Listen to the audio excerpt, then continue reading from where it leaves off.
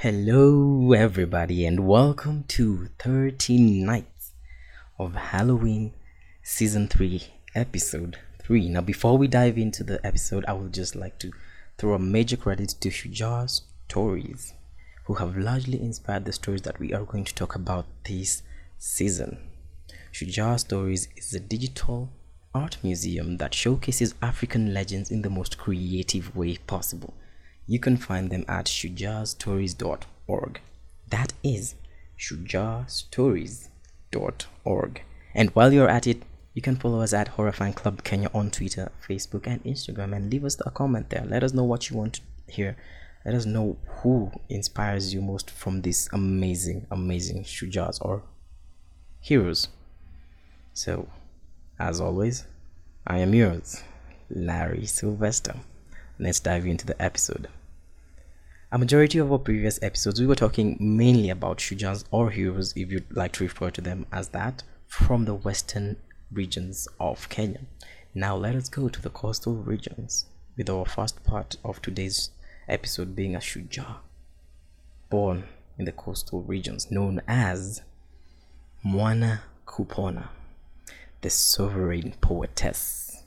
Her name loosely translates into the healing child. Mwana meaning child and Kupona meaning hill. Mwana Kupona binti Msham was born in the 19th century in the picturesque Pate Island off the Indian Ocean, close to the northern coast of Kenya. Pate Island was the center of the Pate Sultanate from the 13th to 19th century, surrounded by the island's Arabic and Swahili blend of exquisite architecture, fine arts, music, and of course, poetry. It was no surprise that Mwana Kupona grew up to become one of the most eminent and charming Swahili poetess of the 19th century. She authored the poem Utendi wa Mwana Kupona, loosely translating to the Book of Mwana Kupona, which is one of the most regarded works of early Swahili literature. Little is known about the early life of the sovereign beauty, but she probably grew up like any Bajuni child, following the beliefs, practices, and values that shape a person of substance. What we do know is that Mwana Kupona was special as she developed into an elegant young woman. Her interest in poetry grew every single day. She was like a princess in many ways, elegant, confident, and boldly facing responsibilities, while letting her inner beauty bring light to everyone around her. No sooner was she ready for marriage than she became a royal bride, the last wife of Sheikh Bwana Mataka, ruler of Siu, with whom she had 2 children. Her husband died in 1856, and 2 years later, she wrote her famous poem Utendi wa Mwana Kupona, dedicated to her 14-year-old daughter Mwana Heshima, loosely translating to a child of respect. Mwana meaning child, Heshima meaning respect. The poem dates to about 1858 and is centered on the teachings and advice of Mwana Kupona to her daughter concerning marriage and wifely duties. Despite the seemingly secular subject, the book is prominently religious and even mystical, and it has been compared to the biblical book of Proverbs. A few lines of the poem are dedicated to the author herself. The poem portrays a moving and warm story about a 19th century poetess herself, Mwana Kupona, who compared an utendi, an epic poem for her daughter, to guide her through life. The story is told through activities and dialogue, serious as well as humorous, of the girl as she learns about love, life, religion, and poetry through the verses of her mother's poem. This book is appropriate for teenagers and young adults. It is rich with detailed research about the life in 19th century Lamu and about the writings of Swahili poetry. An illustration of every page, musical scores of 2 old Taarab songs, and an epilogue that includes the complete text of the poem in the Lamu dialect of Swahili. Mwana Kupona binti Sham died in 1865.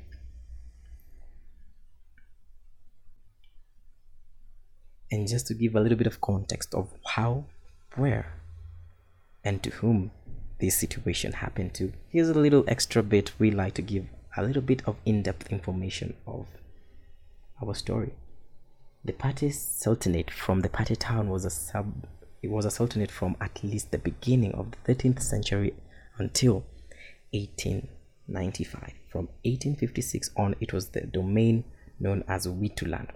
Archaeological evidence suggests that Pate was a prominent location in local trade networks by the 10th century. The 18th century was known as the Golden Age of Pate. During this period, the town was at its height of its power and also prospered in fine arts. Builders constructed some of the finest houses on the Swahili coast with the extensive elaborate plasterworks, and as well goldsmiths made intricate jewelry. Fine clothes, including silks, were made by the Pate's weavers, and carpenters produced fine wooden furniture. The use and production of the musical instrument known as siwa was most famous. 2 examples of siwa still remain in the museums in Lamu. And that concludes the first part of today's episode. Personally, it wasn't as creepy and as gory as I was expecting it to be, but what really drew me to this story was the fact that a majority of the current Swahili culture is greatly deprived of Mwana Kupona. And as much as it wasn't terrifying and gory and maybe tragic, it just really resonated to me how far her teachings, maybe that aided by the way it was easy to document some of her teachings, but it just traversed through many generations till to date. And that is why her legendary status, her Shuja status, is very, very, very prominent to our season this year. So stay tuned for the next part. Now, welcome to the second part of today's episode, and let us get right into some warrior action. Yes. We're tired now. Let us move from the coast. Let us get into something more aggressive and more manly, if you might call it that.